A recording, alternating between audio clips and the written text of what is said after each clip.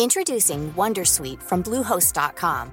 Website creation is hard, but now with Bluehost, you can answer a few simple questions about your business and get a unique WordPress website or store right away. From there, you can customize your design, colors, and content. And Bluehost automatically helps you get found in search engines like Google and Bing. From step-by-step guidance to suggested plugins, Bluehost makes WordPress wonderful for everyone. Go to bluehost.com/wondersuite. Hey, Dave. Yeah, Randy. Since we founded Bombas, we've always said our socks, underwear, and T-shirts are super soft. Any new ideas? Maybe sublimely soft. Or disgustingly cozy. Wait, what? I got it. Bombas. Absurdly comfortable essentials for yourself And for those facing homelessness. Because one purchased equals one donated. Wow, did we just write an ad? Yes. Bombas. Big comfort for everyone. Go to bombas.com/ACAST and use code ACAST for 20% off your first purchase.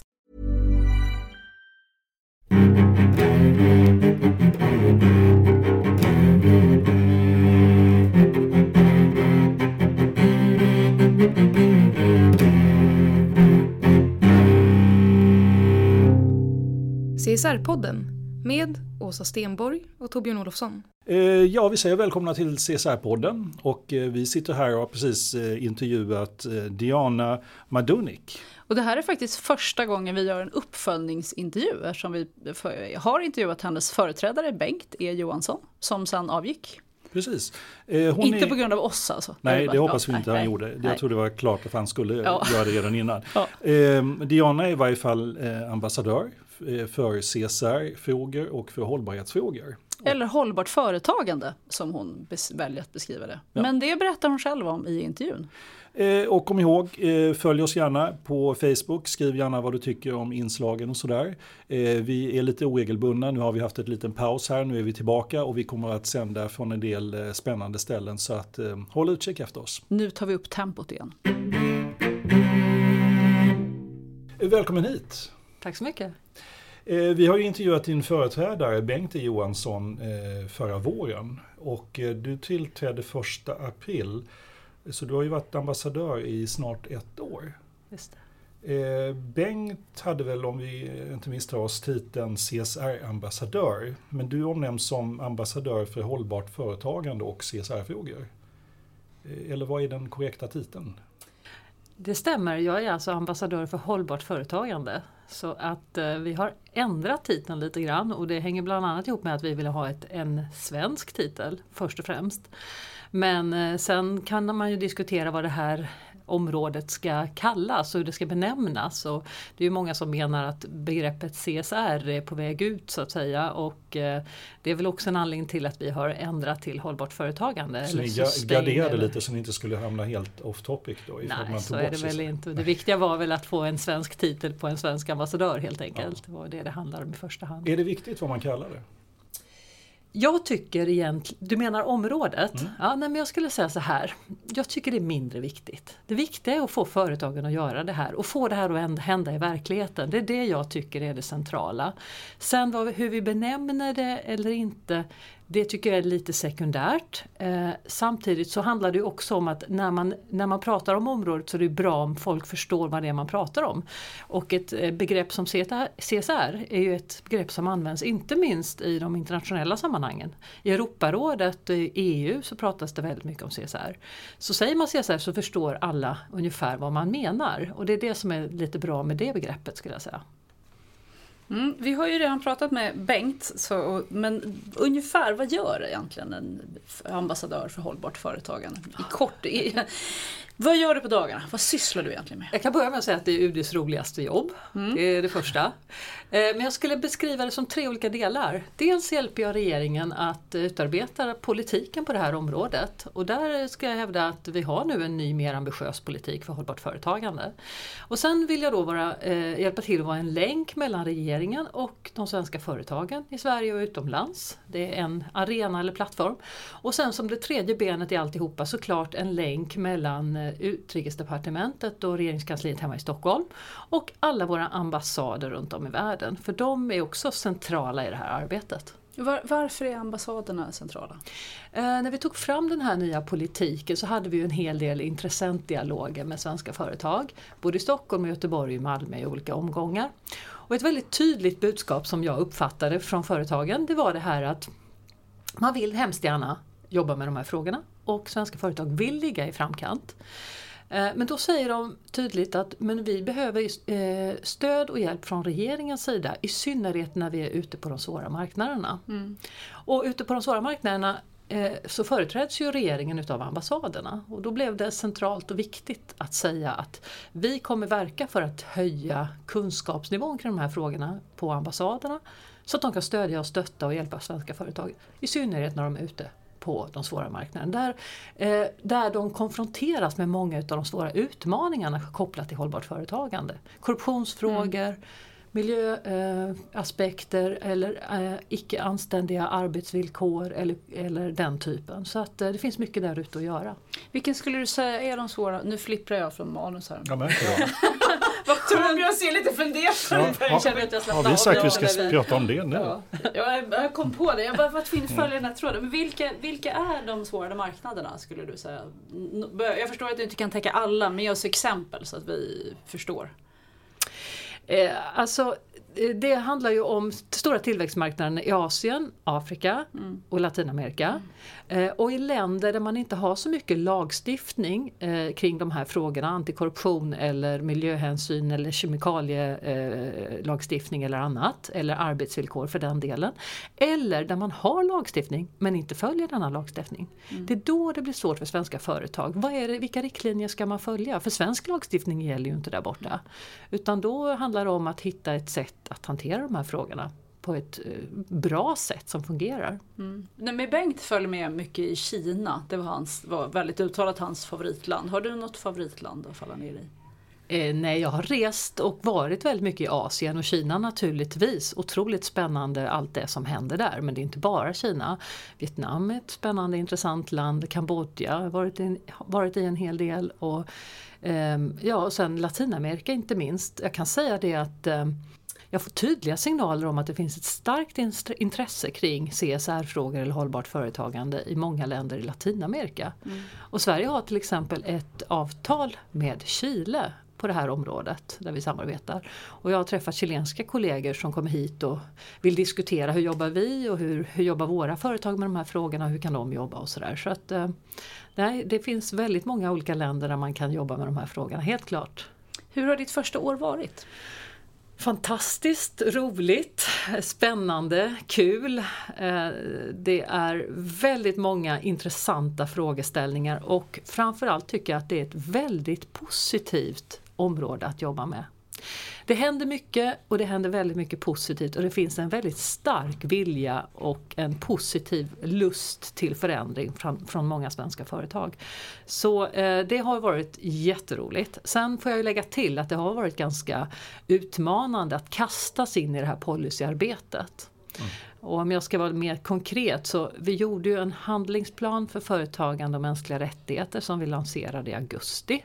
Så det var det första som jag hade på mitt bord att ro den i hamn och lansera den. Och vi var 6:e landet i världen som tog en sån handlingsplan. Och sen direkt efter det, eller snarare i samband med det, så fick vi sätta igång arbetet med att utarbeta en skrivelse om hela bredden av frågor kopplade till hållbart företagande. Inte bara mänskliga rättigheter utan antikorruption och arbetsvillkor, miljöhänsyn, jämställdhet och så vidare. Och den skrivelsen blev klar strax före jul och skickades över till riksdagen. Så det var ett väldigt tufft och intensivt arbete att bli klar med en skrivelse på så kort tid. Så att det har varit väldigt roligt och ganska så tufft också samtidigt. Hur kom det sig att du fick uppdraget att bli ny CSR och hållbarhetsambassadör? Det är en bra fråga. Kanske man ska fråga mina överordnare som valde ut mig. Men jag misstänker att du har någon tanke om det. Jo, alltså jag kan säga som så att förutom att jag är statsvetare i botten så har jag också läst folkrätt med inriktning på mänskliga rättigheter en gång för länge sedan på Åbo Akademi i Finland. Och jag läste mänskliga rättigheter eller folkrätt i 3 terminer. Och eftersom mänskliga rättigheter är en central aspekt i det här med hållbart företagande så passade det väldigt bra då när jag skulle ta hand om och utarbeta den här handlingsplanen. Och sen ska jag säga att mitt första jobb efter att jag fick min examen var på Utrikespolitiska institutet inom ett forskningsprogram kring mänskliga rättigheter. Och då skrev jag några artiklar kring de här frågorna och då var frågan väldigt, väldigt ny. Det var då man pratade om Nikes gymnastikskor och hur de tillverkades i Asien och sådär. Så att jag var liksom med lite grann i början och sen har jag jobbat med helt andra frågor under längre tid. Och nu när jag kom tillbaka till de här frågorna så blev jag oerhört överraskad över att se hur mycket som har hänt och hur hela området har utvecklats på ganska kort tid får man ändå säga i de här internationella sammanhangen. Så det är kanske det som har bidragit till att jag Men är har en bakgrund. Det är rättvist att säga att du har en klassisk UD-bakgrund egentligen för det här jobbet? Ja, om det nu finns någon klassisk UD-bakgrund just för det här jobbet, för att det är ju en lite speciell fråga, men ja, jag har ju läst folkrätt och mänskliga rättigheter, men också då statsvetenskap i botten såklart. Så jag har ju länge jobbat med konfliktfrågor, bland annat Balkanfrågor, sen jobbar jag med EU-frågor under lång tid. Jag var på EU-representationen i Bryssel och jobbade med ambassadören där i 4 år. Som det kallas antici, det betyder att man är så att säga närmaste medarbetaren åt Coreper-ambassadören. Och sen efter det så var jag på statsrådsberedningen och jobbade med statsministern. Dels för att hjälpa till med EU-ordförandeskapet och förbereda det 2009. Men sen så stannade jag kvar på statsrådsberedningen och hade hand om statsministerns utrikesresor och inkommande besök. Så det var väldigt mycket resor till olika länder och bland annat så var jag med då när Fredrik Reinfeldt åkte till Myanmar, Burma, Indonesien med stora företagsdelegationer. Vi var också i Brasilien och Chile, det är en stor resa. Vi var i Mexiko.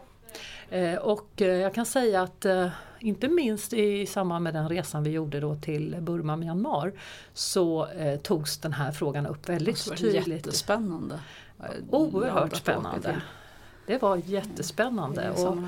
Och jag kan säga att det var oerhört intressant att se det här, hur det hela utspelar sig, det här besöket. För vi hade en större svensk näringslivsdelegation som var villiga att investera och göra affärer i Burma, Myanmar.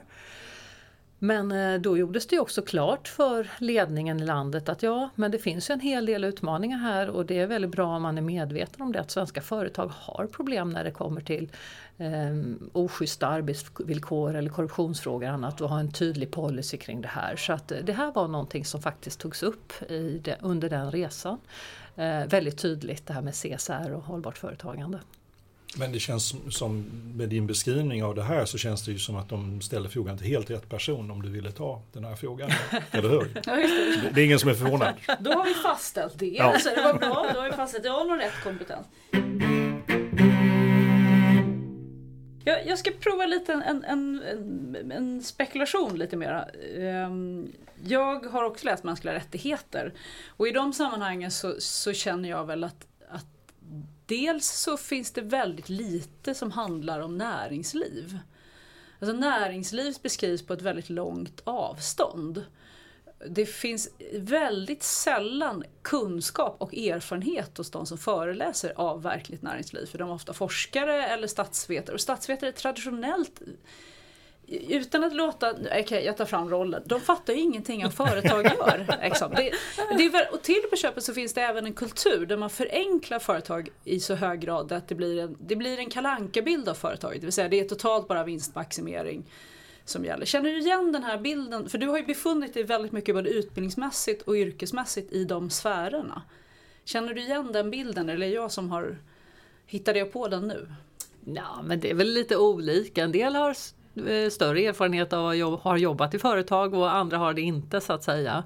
När det gäller mänskliga rättigheter och folkrätt och hur mycket de tar upp frågan om företagen och så, där kan jag i och för sig hålla med dig.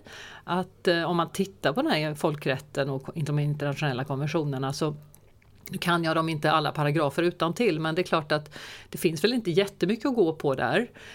Utan det stora genombrottet kom väl då genom Ruggis principer och FNs vägledande principer. Och även om de är ett trendbrott och liksom, det är ett viktigt dokument och lite banbrytande skulle jag säga, så tycker jag ändå man ska komma ihåg att det är inte en internationell konvention om företag och mänskliga rättigheter. Det är vägledande principer som har antagits av FN:s MR-råd. Och det där är lite intressant. De är väldigt tunga och viktiga och centrala. Men de är inte så att säga juridiskt bindande. De är inte en konvention. Nej, det håller jag med om. Det är de ju verkligen inte. Men min association gick ju här. Även när man läser mänskliga rättigheter läser man ju dels juridiken. Men så fort man kommer in på praktiken så är det otroligt många andra aktörer som är viktiga. Inte minst de ideella föreningarna som man fördjupar sig mycket i. Hela Röda Korsets existens och grund. Och där talar man gärna om de ideella föreningarnas nytta och funktion för att verkställa mänskliga rättigheter. Men väldigt lite pratar man om näringslivet. Och Ruggie var ju första gången det blev eller innan Ruggie redan de hade förslag på principer så fanns det ju de här diskussionerna kring företag. Och det har ju funnits företag som länge har jobbat med mänskliga rättigheter. Men det ges liksom inte cred till dem. De syns inte i den här världen eller historiken. Det, mer än jag kom ju från näringslivet när jag satt och läste de här kurserna och tänkte varför är det en vit fläck på den här kartan där jag ser en aktör och det är en totalt vit fläck. Det jag kan hålla med om, det som har förvånat mig och som jag tycker är lite tråkigt, det är att det finns lite grann en spänning mellan, om vi tänker oss frivilliga organisationerna och näringslivet eller företagen, och en bild av liksom lite svartvit bild om goda och onda på något sätt, som jag fortfarande lever kvar, att allting företag gör på något sätt är negativt eller bidrar till miljöförstöring eller vad det nu kan vara för någonting. Och där hoppas jag att man kan märka, eller att det går i riktning mot att man kan ha större förståelse för, liksom att frivilliga organisationer kan vara till nytta för företagen. För att de har ögon och öron och de har liksom örat mot rälsen ute i många länder där det finns stora utmaningar och problem som kan vara till nytta för företagen att ha koll på. Och omvänt så kan företagen bidra på det här området med sin verksamhet, i synnerhet om de agerar ansvarsfullt och bedriver en verksamhet som bedrivs på ett ansvarsfullt sätt, så kan de ha enormt stor inverkan och påverkan och skapa förändring runt om i världen. Så att jag hoppas att vi går i riktning mot att det finns en ökad förståelse mellan de här två grupperingarna, om man säger så. Ja, men det är en bro som man absolut kan sätta dit. Men då ska jag komma till det som jag har grundat lite på. Det är det här en CSR-ambassadör som utses från UD. Och nu ska jag exponera min fördom eller fakta, det vet jag inte. Men jag uppfattar det på UD så har man läst statskunskap. Det är det vanligaste. Man är möjligtvis jurist kanske. Och sen så tas man eller ekonom. Eller blir man ekonom också? Ja, nationalekonom. Ja, man är inte företagsekonom. Eller? Det finns nog några sådana också. Ja, men nu börjar det bli fakta. Nu håller fördom bli fakta. Nu börjar det bli bra. Men sen kommer man in i ett ganska tidigt skede. Man går liksom in på UD. Det finns en speciell tröskelvärde. Ni har ju en antagning som fungerar på ett visst sätt med tester och allt. Och sen skolas man liksom på UD. Det är lite tanken. Och det som jag alltid har grundat lite över, det är de här CSR-ambassadörer som ska jobba med näringslivet har väldigt sällan någon erfarenhet av näringslivet. Det är inte en öppen rekrytering av hej alla ni som vill förändra näringsliv, utan det är snarare här är våra ganska slutna led som är väldigt duktiga på diplomati, förhandling, internationella lagar. Det måste vara svårt att hitta någon som, eller hur hittar man någon? Och varför sätter man inte ut den som en vanlig ansökan? Det låter som du skulle vilja bli CSR-ambassadör. Ja, varför inte? Ja. Det kanske skulle vara min rollen är upptagen av Diana nu. Men... Ja, men jag vill ifrågasätta upplysningen. Det är liksom en mångfaldsaspekt att även jag ska... Nej, men du förstår vad jag menar. Det finns ju en risk med att personen som tar... Det tror jag att du är alldeles briljant och har förstått allting. För det låter faktiskt som du är alldeles briljant och har förstått väldigt mycket. Men det finns ju en risk att man inte har det. Att det är liksom en byråkrat istället som får det. Ja, så kan det ju vara. Det gäller ju inte bara den här ambassadörsutnämningen, utan det finns ju andra sådana där det finns många hugade kandidater som tycker kanske att den skulle vara öppen och så. Men ja, det kan ju diskuteras och man kan ju föreslå det för UDs ledning att den borde vara öppen för alla att söka. Det brukar inte fungera så i UD-sammanhang när man utser ambassadörer, men man kan föreslå det för UDs ledning.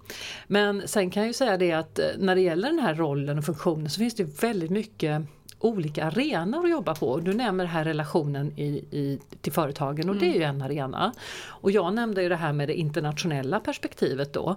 Hur vi ska få våra ambassader där ute i världen att gå i takt och fånga upp den nya politiken och tillämpa den i praktiken och i relation till företag och så.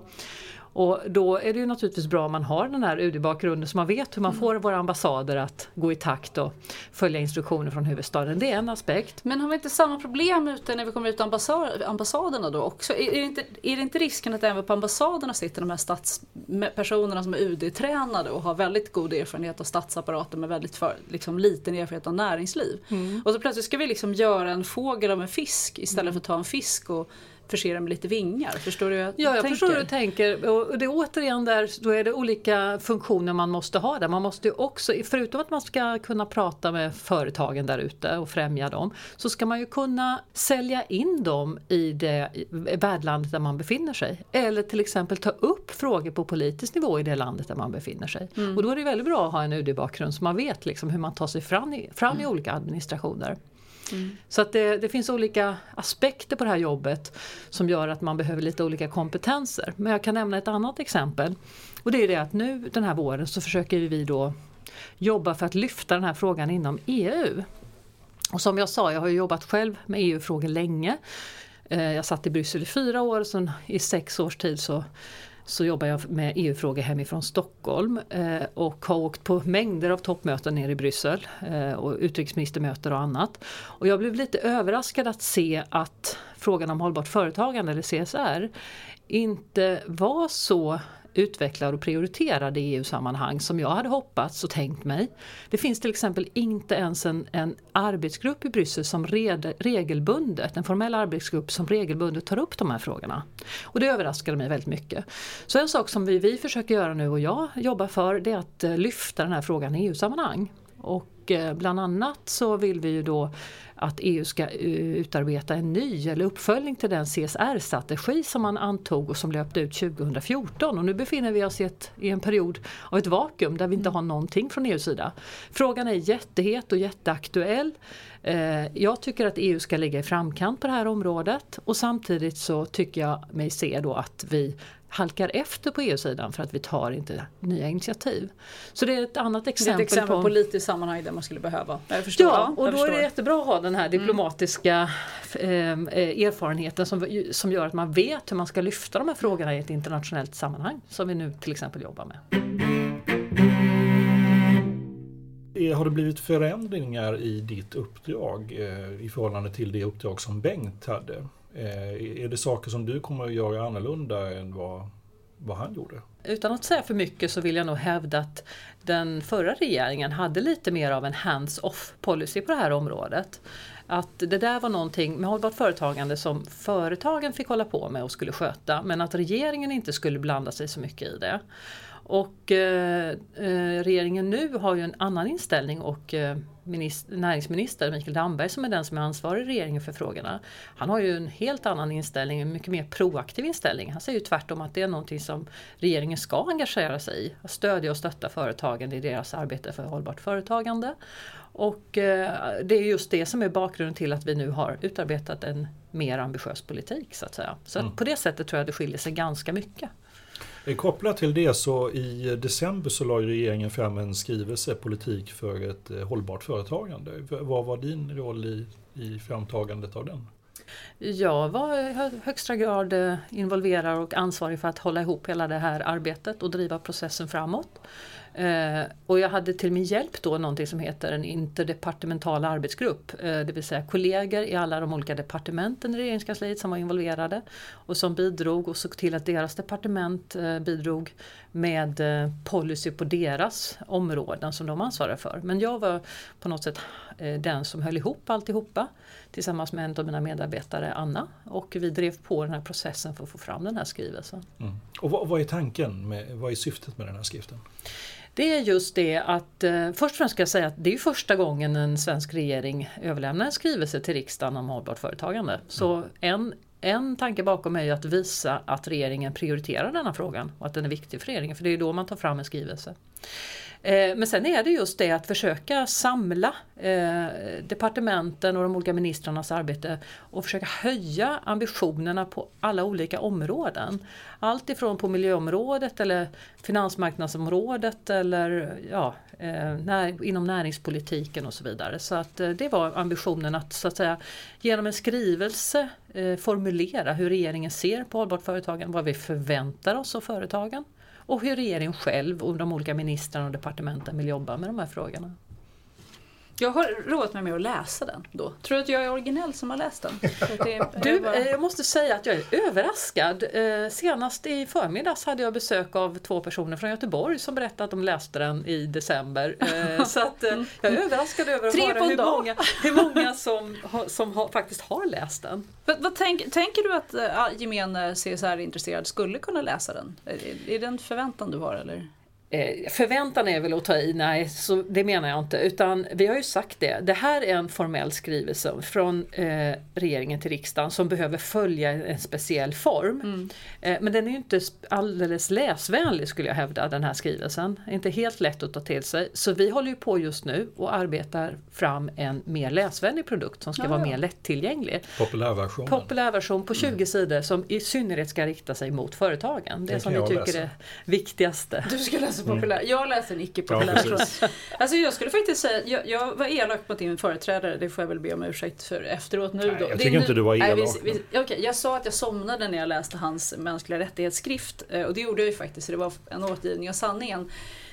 Alltså skrivelsen om mänskliga rättigheter eller programmet som han hade tagit fram kring mänskliga rättigheter. Bengt tänker jag på då. Den här somnade inte alls av. Det här var faktiskt en riktigt underhållande läsning.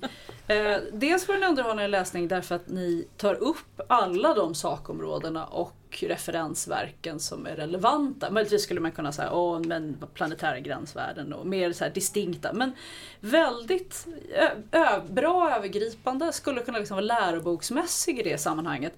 Och sen slutar det alltid med regeringen ska. Så det blir väldigt liksom tillfredsställande konkret. Oj, kul att höra. Så jag måste faktiskt börja med att vara väldigt, det är inte min karaktär att vara vänlig och snäll. Nej, jag är helt tråkig. Ja, någon gång måste det hända. Så nu kommer det stora men. Du hörde menet som låg bakom. Nej, det är det faktiskt inte. Därför att det var inte ens så att även när jag läste mina kritiska ögon så tänkte jag så här, vad är det som saknas? För det brukar jag alltid kunna hitta. Så vad är det som saknas? Jag tycker inte det var självklart att se något som saknades. Det jag tyckte var svårt, jag var ju med på en av dina dialoger inför den här skrivelsen.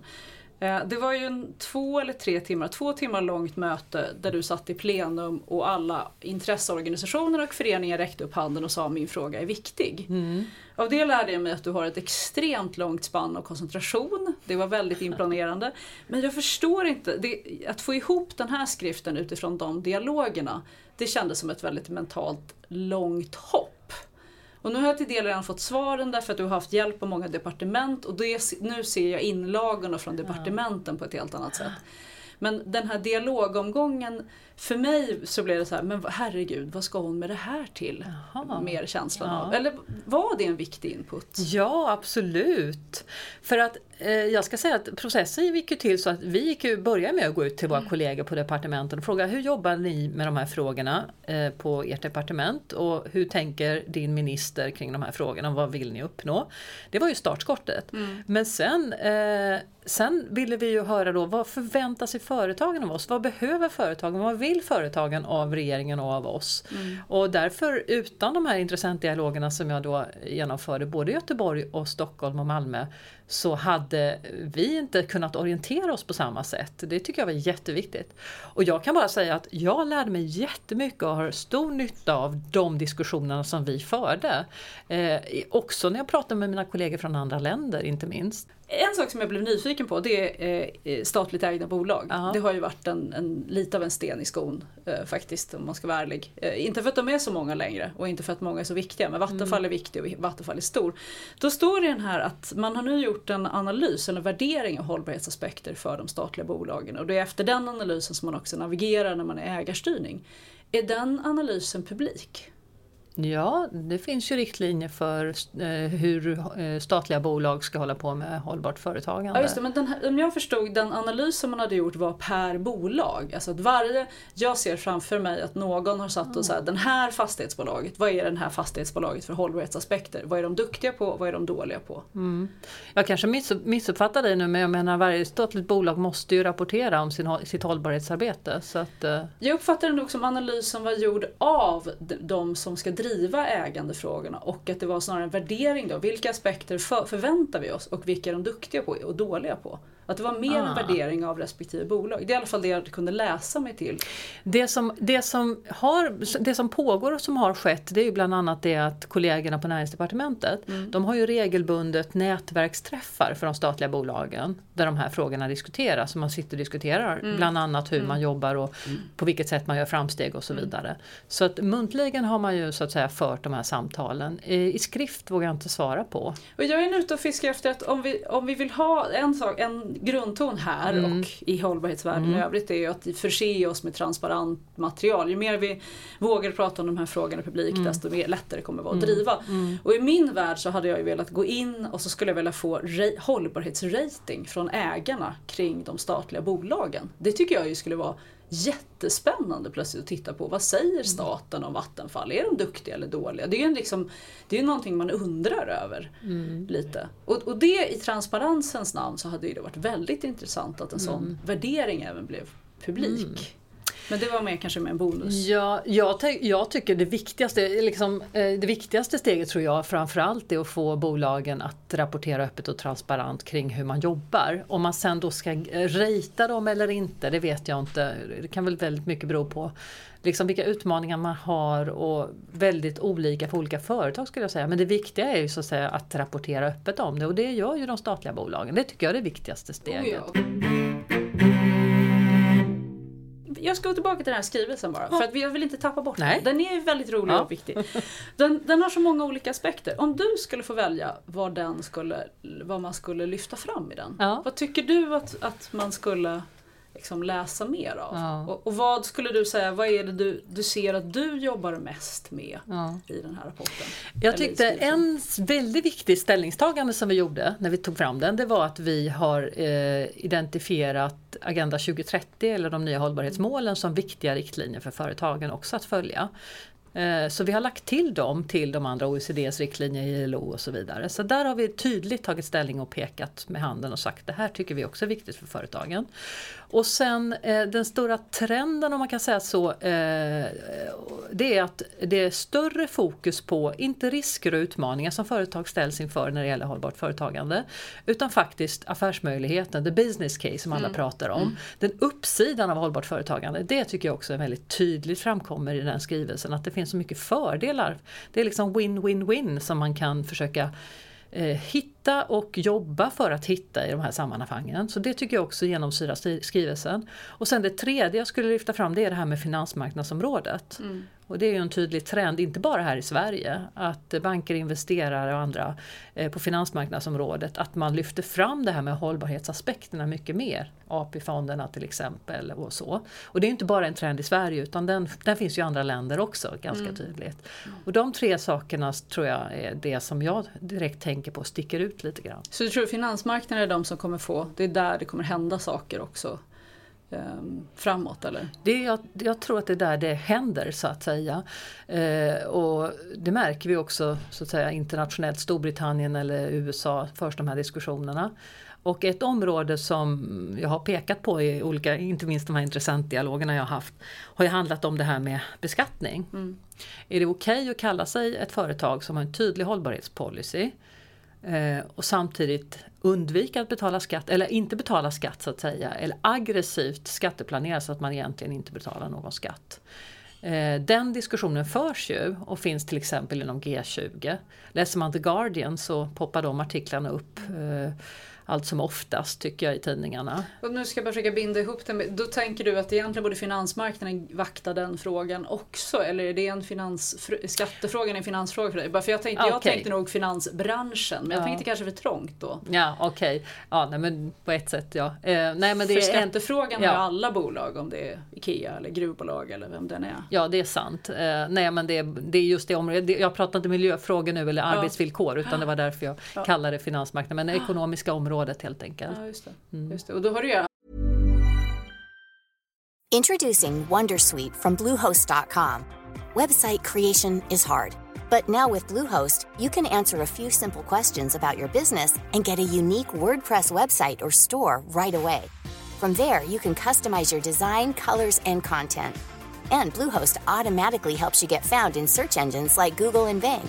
From step-by-step guidance to suggested plugins, Bluehost makes WordPress wonderful for everyone. Go to bluehost.com/wondersuite. Hey, Dave. Yeah, Randy. Since we founded Bombas, we've always said our socks, underwear, and T-shirts are super soft. Any new ideas? Maybe sublimely soft. Or disgustingly cozy? Wait, what? I got it. Bombas. Absurdly comfortable essentials for yourself And for those facing homelessness. because one purchased equals one donated. Wow, did we just write an ad? Yes. Bombas. Big comfort for everyone. Go to bombas.com/ACAST and use code ACAST for 20% off your first purchase. Tired of ads barging into your favorite news podcasts? Good news. Ad-free listening is available on Amazon Music for all the music plus top podcasts included with your Prime membership. Stay up to date on everything newsworthy by downloading the Amazon Music app for free or go to amazon.com/news ad free. That's amazon.com/news ad free to catch up on the latest episodes without the ads. Affärsmodellsutvecklingen som också kommer vara viktig i förhållande till att åstadkomma hållbarhet. Hur tänker du då? Jag tänker att jag tror ju, min lilla käpphäst är att jag tror inte att de svåra lösningarna handlar inte om att ta fram nya tekniska innovationer till exempel, utan det handlar väldigt mycket om att ställa om en affärsmodell så att vi kan tänka annorlunda. Och det är hela sharing economy eller cirkulär ekonomi som handlar, och framförallt sharing economy, därför att vi har inte infrastrukturen för att klara av de sakerna än. Och då är det affärsmodellen att hyra ut en produkt istället för att sälja en produkt till exempel. Och det är ju innovation som inte handlar om teknik eller materia eller liknande, utan det handlar om innovation i våra huvuden helt enkelt. Och den i sin tur är beroende av skattelagstiftningen, är beroende av flera lager. Okay. Så då hävdar jag att det är egentligen affärsmodellsomställningen som är kanske 80% av problemet. Ja. Den mesta tekniken finns redan, men vi måste köpa den och vi måste köpa den på ett annorlunda sätt, tänker jag. Ja, otroligt spännande område, det är helt klart. Jag håller med dig, jag menar, och hur tänker man mer innovativt? Hur tänker man out of the box så att säga? Det är ju där utmaningen ligger och gör att det blir väldigt, väldigt spännande att se vart hela den här diskussionen och utvecklingen tar vägen framåt så att säga. Du har sagt, och nu ska jag läsa här ett citat, det finns en hel del att göra i fråga om metoder och strategier för hållbarhet. Jag skulle önska att man kunde komma bort från att företag gör som alltid har gjort tidigare. Förändrade tankemönster kan istället leda till förbättring både kortsiktigt och långsiktigt. Ja, men väldigt fint sagt. Men jag håller faktiskt med om det. Men det är du själv som har sagt det. Det är faktiskt det är precis det vi pratar om här nu. Liksom, hur tänker man out of the box? Jag tror att det finns otroligt mycket att vinna på att kunna göra det i de här sammanhangen. För företagen själva och för oss som jobbar inom politiken så att säga. För jag tror att det finns verkligen stora vinstmöjligheter att tänka annorlunda och göra annorlunda allt det här. Och med tanke på hur utvecklingen ser ut i världen och de utmaningar vi står inför så kommer vi behöva göra det för att kunna hantera alla de här olika problemen. Så vad kan du i din roll göra för att det ska hända? För att det kan vi principiellt kan vi hålla med om. Det är bra att vara utanför lådan och scouterna säger att man ska vara ute i naturen och tänka. Men hur kan vi praktiskt få folk att tänka utanför lådan? Ja, men jag tycker just det som vi hade i höstas, intressentdialog, eller nu när jag är ute och pratar med olika nätverk, företagsnätverk. Jag var nyligen då i Göteborg och Malmö och pratade med olika personer som jobbar med hållbarhetsfrågor i helt olika branscher. En viktig fråga och en aspekt är det här att föra samman de här, inte minst hållbarhetschefer i olika företag. Så att de får diskutera med varandra, och jag känner ju att det finns ett enormt behov. Och när man gör det, man sitter runt samma bord och diskuterar, hur hanterar ni det här? Hur gör ni med den här frågan? Så upptäcker jag hela tiden hur de så att säga etablerar kontakt och har ett behov av att liksom få idéer och tankar från varandra. Så att en viktig aspekt det här som vi planerar för, eller jag planerar för, det är att ha till exempel olika typer av rundabordsdiskussioner kring olika hållbarhetsfrågor. Hur hanterar man korruptionsproblematiken när man befinner sig utomlands? Hur gör man liksom rent praktiskt? Men finns inte det ganska mycket nätverk och konferenser? Alltså, vi har intervjuat de stora nätverken, det finns 5-6 stycken, det finns säkert 10 till som vi inte har pratat med. De är både offentligt finansierade, de i Göteborg, det är inte någon av de andra. Det finns konferenser nu i varenda liten sakfråga samt i de stora övergripande. Är inte den arenan ganska tagen? Eller finns det fortfarande behov av det? Ja, jag tror det. Det är just därför det finns så himla mycket sånt, för att det finns ett behov av det. Alla de här olika mötesplatserna och så. Så att annars tror jag inte... Men du tänker dig en annan typ av forum där man sitter lite mindre grupper eller... Nej, alltså inte nödvändigtvis, utan lite grann de frågorna som man brottas med rent konkret. Liksom. Till exempel, hur jobbar man med företagande och mänskliga rättigheter rent konkret? Och om man kan få ställa de här frågorna direkt till de som utarbetat Ruggys principer, det är ett sånt rundabordssamtal som jag skulle vilja arrangera här under våren.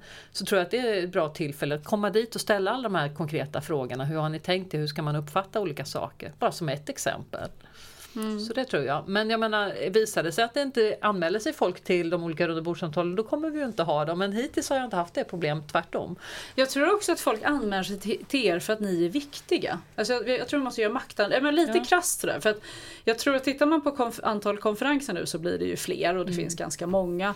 Och det är ju en ren marknad för dem att de säljer konferenstillfällen. Sen har de säkert goda intentioner också. Men jag tror att skillnaden är när ni kallar det att man också eftersträvar för att ha relationer med er.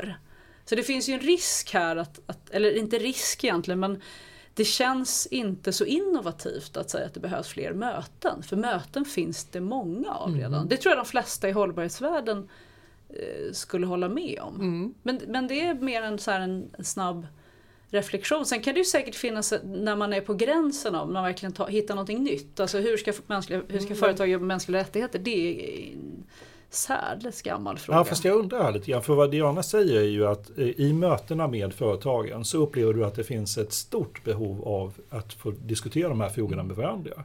Så då är det ju snarare frågan, är de här mötena, konferenserna, är de bra uppbyggda? Ja, är de bra rätt? Nog. Det är kanske de som borde lägga ner istället. Ja, det är möjligt. Får jag lägga till en annan dimension i det hela? Nej, men jag tänker också på det här, man får göra lite åtskillnad på vilka företag vi pratar om, och tittar man på de stora som är verksamma internationellt, så är det ju väldigt många som jobbar väldigt mycket med de här frågorna i olika dimensioner. Mycket duktiga, kompetenta och genomtänkta policy och så. Men sen så kan man åka liksom ute på landsbygden här i Sverige, som sagt, och då möter man helt andra företag som inte alls brottas med den problematiken, utan helt andra frågor och jobbar med det på ett helt annat sätt. Så det finns liksom lite olika behov, upplever jag väldigt starkt. Och en sak är hur samtalen som förs här i Stockholm, och det märkte jag i de här intressedialogerna. Det var liksom helt andra diskussioner i Stockholm än de som vi förde i Göteborg och Malmö, om jag får hårdra det så. Så att jag tycker det finns lite skillnad. Det finns fortfarande ett uppdämt behov, för annars tror jag inte att det skulle inte alla de här mötena och seminarierna arrangeras, och sen skulle inte folk komma. Det där tycker jag var lite intressant. Vad var den stora skillnaden mot Stockholm och de andra ställena? Du sa att det var en tydlig skillnad. Ja. Vad var det för någonting som skilde sig? Ja, jag kan säga att när man förde de här samtalen i Stockholm så var det mycket fokus på de internationella perspektiven till exempel, eller internationella diskussionerna om konventioner och så vidare. Komma till Göteborg, så det som var väldigt tydligt där, diskussionen kretsade mycket kring frågan om nyanlända svenskar, asylsökande, och vilket ansvar företagen har att föra in dem på den svenska arbetsmarknaden. Och detta var ju i oktober, så att just då var frågan väldigt, väldigt aktuell. Men det var en stor diskussion som jag vet att man fortsätter att diskutera, inte minst inom det här nätverket CSR Västsverige, där förs det här samtalet. Och i Malmö upplevde jag det väldigt mycket som att det var mindre företag. En del av dem till exempel från Blekinge, eller Småland som hade kommit och som brottades med helt andra problem. Om man då är ett företag med 1 anställd eller 3 anställda, hur ska man då jobba med de här frågorna? Och hur kommer till exempel de nya hållbarhetsmålen in i bilden och vad ska jag göra i relation till dem och så vidare. Så att det är väldigt olika perspektiv skulle jag säga. Men just det här undvika mycket snack och liten verkstad, för det är ju någonting som CSR till del lider, eller hållbart företagen till del lider av. Hur får vi folk att ta hem det här? Har du tankar kring det? Alltså jag har sagt det vid något tillfälle att det här är ju ett väldigt, väldigt brett område och vi kan inte göra allting på alla områden. Utan jag är ute efter att identifiera områden som är viktiga och centrala för svenska företag, internationellt eller i Sverige. Och sen också områden där Sverige kan göra en skillnad. Så det ska liksom hänga ihop där och försöka jobba för att förändra saker och ting. Och bara för att ge ett exempel. I september förra året så skrev ju Sverige på ett avtal med Bangladesh. Isabella Lövin skrev på ett avtal med sin motsvarighet i Bangladesh. Och det handlar om att försöka främja att få till stånd det vi kallar social dialog eller egentligen förhandlingar mellan arbetsmarknadens parter på arbetsmarknaden i Bangladesh. Det finns ju många textilarbetare med väldigt få som är fackligt anslutna och intresset från arbetsgivaren är inte så stort att det ska föras dialog. Och då har svenska företag klivit in och Sida har klivit in och regeringen har klivit in för att säga och främja en dialog på arbetsmarknaden. För att även svenska företag som är verksamma i Bangladesh och i textilbranschen bland annat ser ju ett behov av detta. Och det är ett exempel på ett litet avtal men som förhoppningsvis kan göra skillnad. Och så jag tycker vi ska försöka jobba, att försöka identifiera de frågorna. I början av året, i februari, så hade jag ett rundabordsdiskussion med en viktig person inom EU-administrationen i Bryssel för att informera och diskutera med honom om vilka stora utmaningar de svenska företagen såg, och då var vi en handfull svenska företag som kunde informera och sen tala om vad vi förväntar oss och vad vi hoppas av Europeiska unionen på det här området. Specifikt på det mötet, där handfull antal företag, hur stora eller små var de? Jag blir nyfiken, därför att en av mina fördomar är att när ni tar in till sådana samtal så tar ni ofta in de väldigt största aktörerna. Hittar ni även små och mellanstora som kan och hinner vara med? Det ska ju också vara företag som är intresserade av att det görs, att det så att säga, som är intresserade av att påverka policyprocessen inom EU. Ja, samtidigt så är problemet med ett litet företag det att man aldrig hinner. Man hinner knappt betala skatten. Nej, men det gör man ju också. Ja. Men det finns ju företrädare för små och mellanstora företag. Både branschorganisationer eller för vi kunde ha tagit företagen kunde varit där. Får de vara med? Ja, men det var ju bara ett exempel på vad man kan göra. Men jag försökte ha ett exempel bli konkret. Fanns det små och mellanstora företag i den gruppen? Nej, inte just i det här sammanhanget. Det var bara en handfull företag representerade. Som jag då tänkte att det var lite olika branscher och som hade kanske ett intresse av att påverka processen i EU. Men, låt mig säga det här också, det var ju ett möte bara. Det är inte så att det påverkar just det mötet. Det var bara ett stickprov. Jag gjorde ett litet stickprov. Nu är det mötet som måste ut. Nej, det var det inte. Jag gjorde ett stickprov. Jag tänkte det var praktiskt att göra stickprov. Om vi zoomar ut lite grann, går på det internationella perspektivet igen, så år 2000 när Global Compact bildades så var ju Sverige en väldigt aktiv och var med och även finansierade verksamheten. Har Sverige fortfarande en aktiv roll i Global Compact? Ja, vi deltar absolut i det arbetet och just nu är det väl typ 13 000 företag och organisationer som är anslutna. Och senast jag såg någon siffra så var det väl uppåt 140 svenska företag och organisationer som är anslutna. Hur ser du Global Compacts roll framåt? Jag tycker det är intressant och roligt att höra nu att det finns en ny kvinna som leder organisationen. Och jag följde deras arbete här i höstas inte minst, för de var ju väldigt engagerade i förhandlingarna om de nya hållbarhetsmålen, vilket jag tycker var jättepositivt. För plötsligt så hade vi nu i ett FN-sammanhang en tydlig närvaro utav företrädare för näringslivet i världen så att säga, som deltog i förhandlingarna.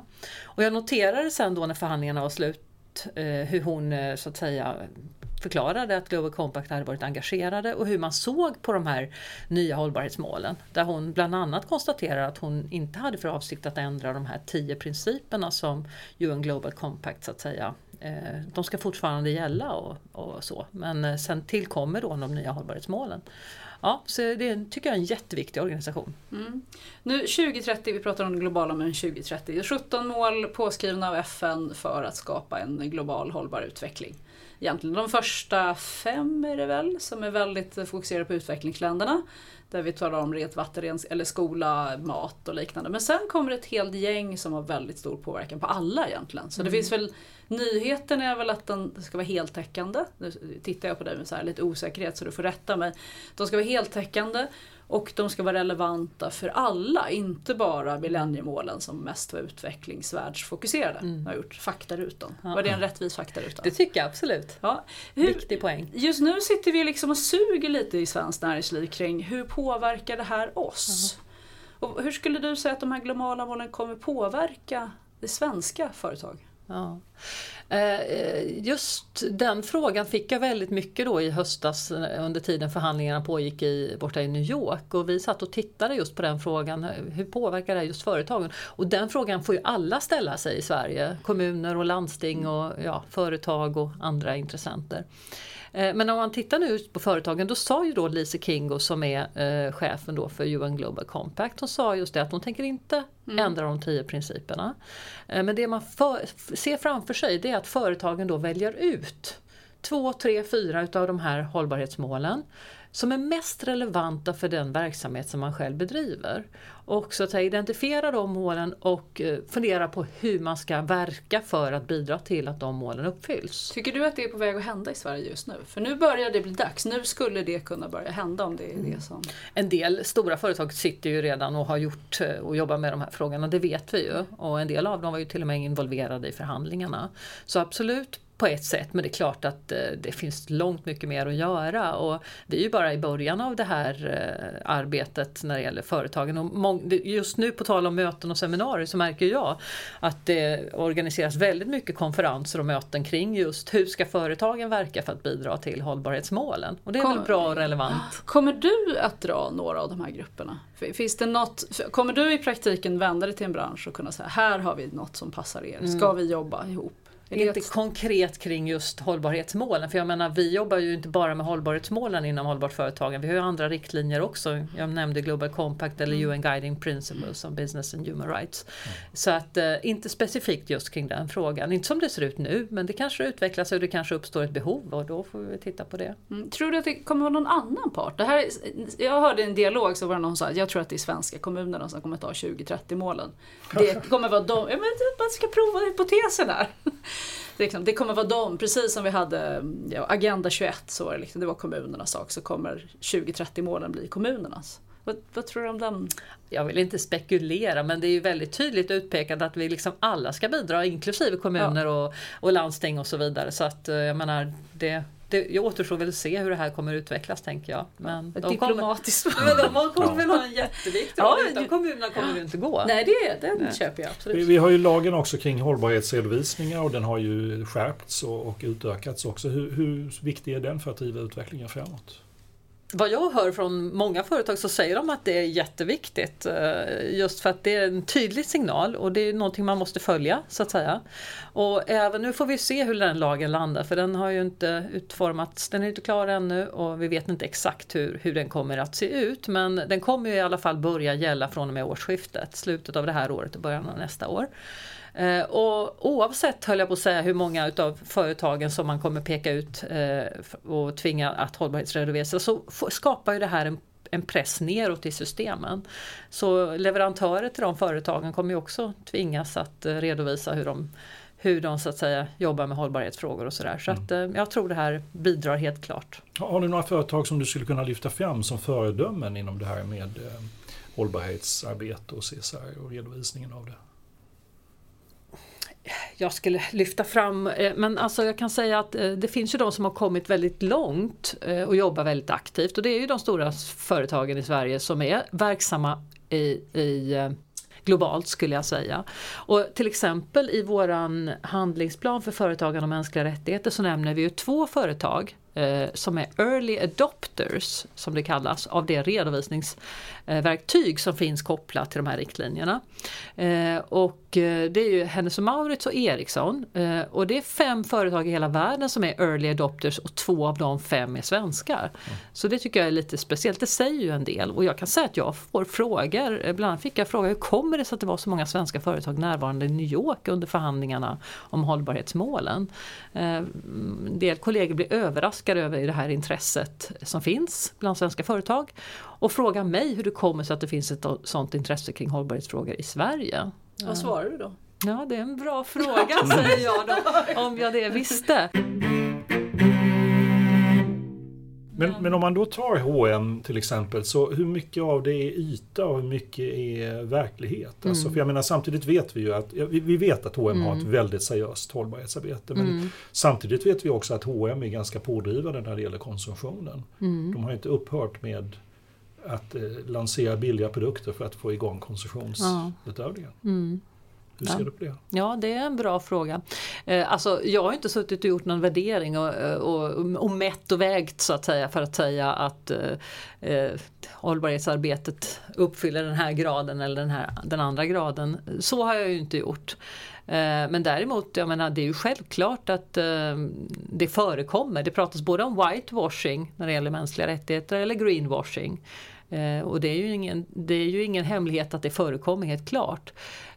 Men sen är det ju det här att liksom någonstans måste man ju börja. Det måste ju alla företagen. Att göra allt från dag ett, det är ju väldigt svårt och det är svårt att kräva. Men att det finns en tydlig process och en vilja, en önskan och ett seriöst arbete på området. Det är väl det som är viktigt att få igång. Från stora företag och mellanstora och små företag. Sist vi träffades så sa jag var med på en av de här dialogseminarier. Du kommer så väl ihåg när jag sa sluta dalta med svenska företag. Kanske. I alla fall. Nu ska jag säga det igen. I hela salen. Jo, det hörde jag. Men vad roligt, det var ju inte bra i alla fall.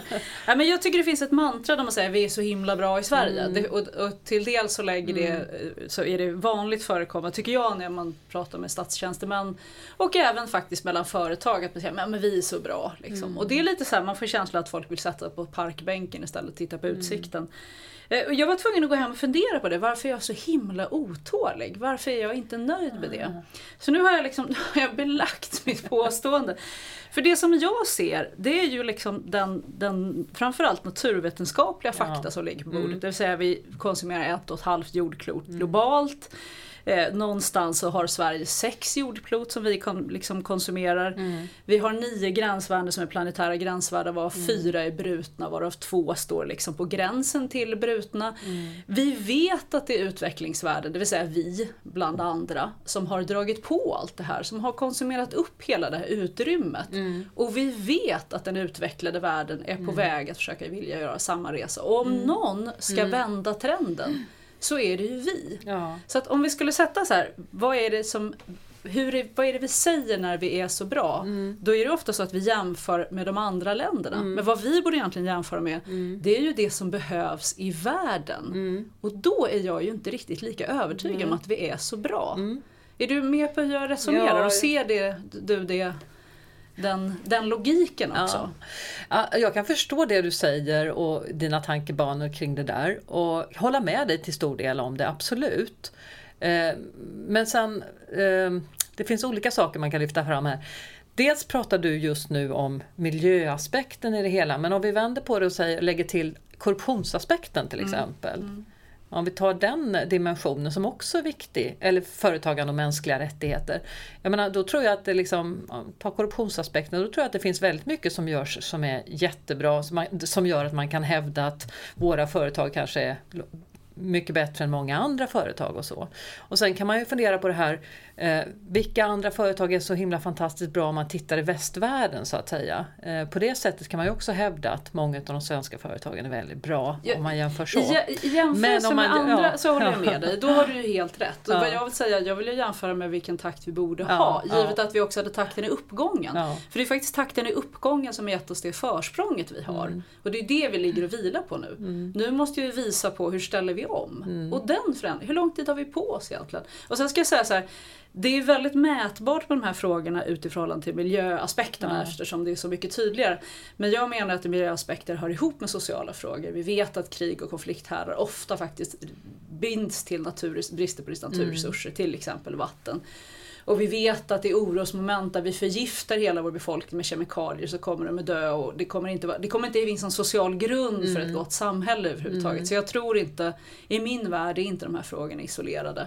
Utan sättet vi jobbar med miljöfrågor och med naturförstöring kommer hänga ihop med goda samhällen också. Och då är vi tillbaka igen. Hur vänder vi det här? Vilken förändringstakt borde vi egentligen ha givet de här utmaningarna egentligen? Och är vi då bäst?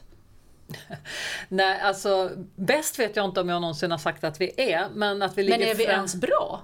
Om man jämför med omställning som behövs. Okej, om du ser det så. Men lite grann handlar det om hur man vill se det. Om huruvida glaset är halvtomt eller halvfullt eller vad man jämför med så att säga. Men det är klart att om man tar en sån dimension som arbetsvillkor till exempel.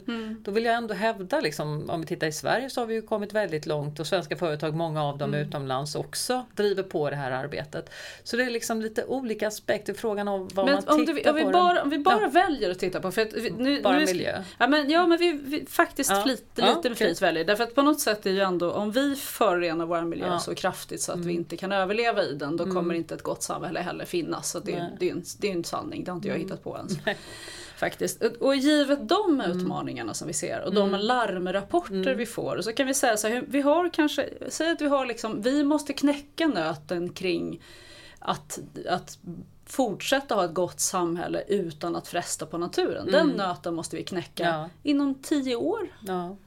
Och går det fort nog då? Tycker du? Nej, alltså det kan jag hålla med om att det inte gör. Men därmed är det inte sagt att det inte är det som görs på det här området skulle vara bra. För det är ju liksom... Det är men lite bra om det inte är fort nog. Då är det ju inte bra nog. Alltså, nu är jag lite hård, men jag tror att vi måste föra in en känsla av att vi ska öka tempot i rummet också. För det finns i det här, vi är så bra, lite så här, men då har jag sett mig på parkbänken. Och vi leder ju ändå, titta loppet där bakom oss, jag behöver inte ligga på. Medan tittar vi på den naturvetenskapliga utmaningen så har vi väldigt bråttom. Men på ett sätt så höll jag ju med det, men på en punkt håller jag inte med det, för jag tycker att företag tänker ju inte riktigt så. Låt oss sätta oss här lite vid sidan av på parkbänken och vi behöver inte liksom ligga i framkant. Och jag tycker inte riktigt att det är det jag möter så att säga, utan företag jobbar ju med de här frågorna och vill, men sen att man inte liksom når hela vägen och så vidare, det är en annan aspekt i det hela, men jag känner inte igen den här bilden av att liksom, det där behöver vi inte bry oss om för vi är så duktiga ändå. Så det här vi är duktiga, det blir inte ett mantra för parkbänken? Eller, alltså det är så jag associerar det lite. Upplever du det så, att företagen tänker så? Jag undrar liksom varför man säger det ens faktiskt, om jag ska vara helt ärlig. Därför att på något sätt så är ju så här att säga, men vi är så bra. Det blir så här, men om jag får vända på frågan då. Hur många andra länder och företag ser du då runt om i världen som är så himla mycket bättre, som man då skulle kunna följa som modell eller exempel? Jag tycker det finns lysande exempel från olika kontinenter. Och sen några av de lysande exemplen är kända och några av de lysande exemplen är inte kända. Det måste vi ha stor respekt för. Framförallt små och mellanstora bolag i Chile. De har inte vi en aning om, så vi kan inte ens ta det som exempel om vi ens försökte. Där tror jag det finns väldigt många företag inom den kooperativa rörelsen och som är mycket mer verksamhetsnära, som verkligen är föredömen. Och det tror jag vi kan hitta i vilket land som helst, om jag ska vara helt kategorisk faktiskt. Sen tycker jag att det finns ett antal stora företag som också, Marks & Spencer var en av de första stora konsumentbolagen som började föra in hållbarhet på agendan på ett helt annat systematiskt sätt. Jag är lite försiktig med att säga, att försöka dra många över en kant. Jag kan tänka mig att man kan tala om branscher som är mogna eller omogna. Jag tycker definitivt inte att Sverige som nation är ett kraftigt föregångarland. Jag tycker vi har svarta fläckar på vår karta också, som inte vill röra sig framåt överhuvudtaget. Och jag ser att om vi nu ska prata om, vi binder tillbaka mot det här att tänka utanför lådan. Så om man ska tänka utanför lådan, det är ju när man känner att man vill mycket mer. Men när man har ett mantra av att men vi är ganska bra, då har vi hittat lösningarna i så fall. Då känner jag att vi stannar lite i att våga nya utmaningar, att våga ta liksom modiga steg. Den nya coola teknikutvecklingen när det gäller energifronten, den sker ju inte i Sverige bara. Den sker på många ställen i världen. Så att jag är lite skeptisk till det mantrat. Jag tror det finns en risk med det. Jag tror vi måste bara jämföra med vad världen behöver. Snarare än någon sorts allmän gissning och uppfattning. Okej, men om jag säger så här. Jag menar, nu har jag rest en hel del och träffat kollegor från många andra länder. Och det är inte så att jag slås av att företag i något specifikt land runt om i världen har kommit väldigt mycket längre än de svenska företagen. Att jag kan identifiera ett sådant land. Jag menar nu inte när jag pratar om att Sverige så att säga skulle ligga i framkant, utan många svenska företag skulle jag hävda ligga i framkant. Och jag har inte stött på liksom något annat land där jag kan säga att här har man kommit långt mycket längre och vi ligger långt efter. Tycker inte du att vissa amerikanska företag skulle kunna vara med i listan? Jo, tycker jag. Och även, alltså jag tycker det är svårt för det blir en godtycklig bedömning. Det är en väldigt, Nej, och det är ett väldigt land liksom. Så som land blir det ju helt konstigt att försöka jämföra med. Amerikanska företag bör absolut inte ligga med på listan. Nej, men det är precis som många det är klart att det är svårt företag. Att jämföra länder sådär rakt av, det håller jag med om. Men som sagt, jag tycker nog att många svenska företag ligger ändå där och det tittas åt vårt håll så att säga och på de svenska bolagen. Härifrån vill jag ta över det till något helt annat och ändå inte. För vi pratar om hur bra och dåliga företag är. Och så tänker jag på en fråga som ofta kommer tillbaka här i CSR-podden och det är misslyckanden. För vi har frågat nästan varje besökare, varför är vi så rädda att prata om misslyckande och ha det som avstamp? För vad gjorde vi åt våra misslyckanden? Hur blev det här en framgångssaga och så vidare. Man hoppar över den biten och går direkt på framgångssagan. Vi är så bra, vi gör det här och vi är framgångsrika med det här. Men varför berättar man inte om vi gjorde det här och det gick käpprätt åt helskotta? Det funkar inte alls. Alltså varför bjuder man inte på det? För att om vi överför det i andra områden så är det ju då vi verkligen vaknar till när någon börjar berätta om sina personliga erfarenheter, hur det inte har gått bra och sen har gått bra. Ja. Jag försöker nu komma ihåg, det var någon konferens, på tal om konferensen och möten och seminarien som jag fick inbjudan till men inte gick på, som handlade just om misslyckanden. Har vi missat en sån? Tre exempel på misslyckanden som skulle vara utgångspunkt för konferensen. Låter som helt strålande konferens. Precis. Ja. Så att det är väl klart att egentligen är det många som menar att man lär sig långt mycket mer utav de exemplen än utav alla goda exempel. Så att absolut, jag håller med dig. Och har du själv något misslyckande att bjuda på? Från min egen verksamhet, alltså som CSR. Låt mig tänka. Alltså, jag kan säga så här. En sak som jag kanske inte var riktigt nöjd med, om vi nu ska gå tillbaka till det här med skrivelsen, det var det här att vi ansträngde oss väl ganska mycket för att se på vilket sätt utbildningspolitiken kom in i det här med hållbart företagande. Och där kunde vi väl konstatera att där fanns det mycket kvar att göra. Det finns några riktlinjer riktade till utbildningsinstanserna som handlar om entreprenörskap, att man ska utbilda i det. Men sen är det väldigt mycket upp till utbildningsinstanserna, inte minst universiteten själva, att bestämma vad man ska ha för slags utbildningar på universiteten.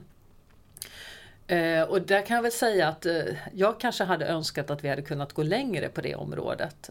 Men det är inte en helt lätt fråga. Så att, till exempel utbildningsdepartementet var ju inte involverat i det här arbetet med skrivelsen på det. De var involverade och följde arbetet, men det var inte så att det togs fram så mycket ny policy på det området. De borde ha varit djupare inblandade. Jag hade önskat att vi hade kunnat göra mer på det området, men det var inte helt lätt, kan jag säga. Det var relevant. Det var ju väldigt relevant utifrån vårt tidigare samtal om statsvetare och mänskliga rättigheter och näringslivet i CSR eller hållbarhetsfrågorna. Så det var ju en väldigt snygg koppling. Ja. Så.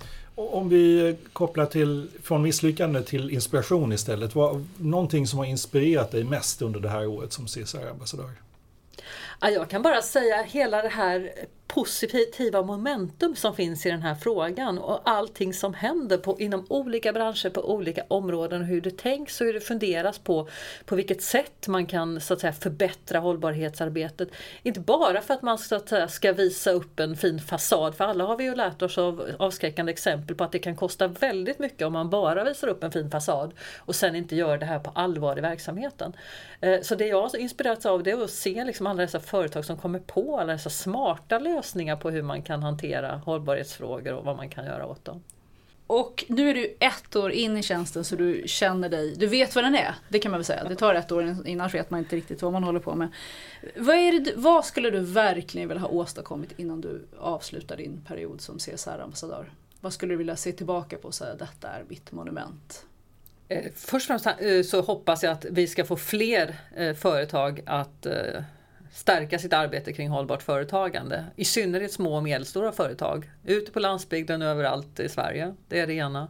Och sen det andra att vi då ska få våra ambassader att jobba mycket mer med de här frågorna. Ute på de svåra marknaderna. Att höja kunskapsnivån kring de här frågorna. Och där kan jag säga att det finns ett enormt sug bland mina kollegor ute på ambassaderna. Det är jättemånga som vill hålla på med de här frågorna. Som frågar när vi ska komma och ha seminarier och konferenser om de här frågorna. Så att intresset är jättestort också hos dem. Så att det hoppas jag, de 2 bitarna hoppas jag att vi ska kunna ha förändrat lite grann. Strålande. Tack det får avsluta idag. Tack så mycket. Tack så mycket. Ja.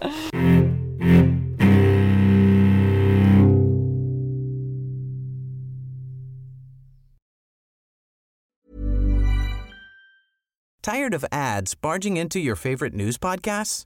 Good news. Ad-free listening is available on Amazon Music for all the music plus top podcasts included with your Prime membership. Stay up to date on everything newsworthy by downloading the Amazon Music app for free or go to amazon.com/news ad free. That's amazon.com/news ad free to catch up on the latest episodes without the ads. Shopify helps you sell at every stage of your business. Like that, let's put it online and see what happens stage. And the site is live. That we opened a store and need a fast checkout stage. Thanks. You're all set. That count it up and ship it around the globe stage. This one's going to Thailand. And that, wait, did we just hit 1 million orders stage? Whatever your stage, businesses that grow with Shopify. Sign up for your $1 a month trial at shopify.com/listen.